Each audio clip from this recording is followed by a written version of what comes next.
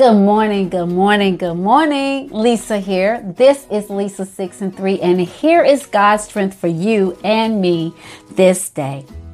Our scripture reading is coming from John 4 and 28.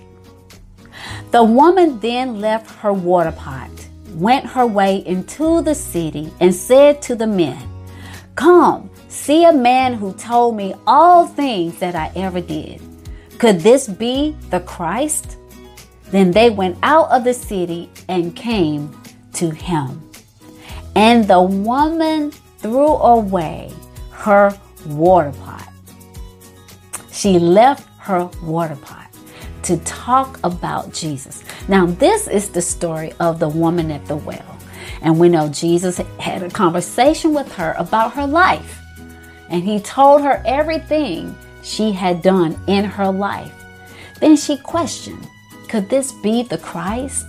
How could anyone know my life and tell me who I am and what I've done if it wasn't the Christ? And what did she do? She went and told everybody else about the man.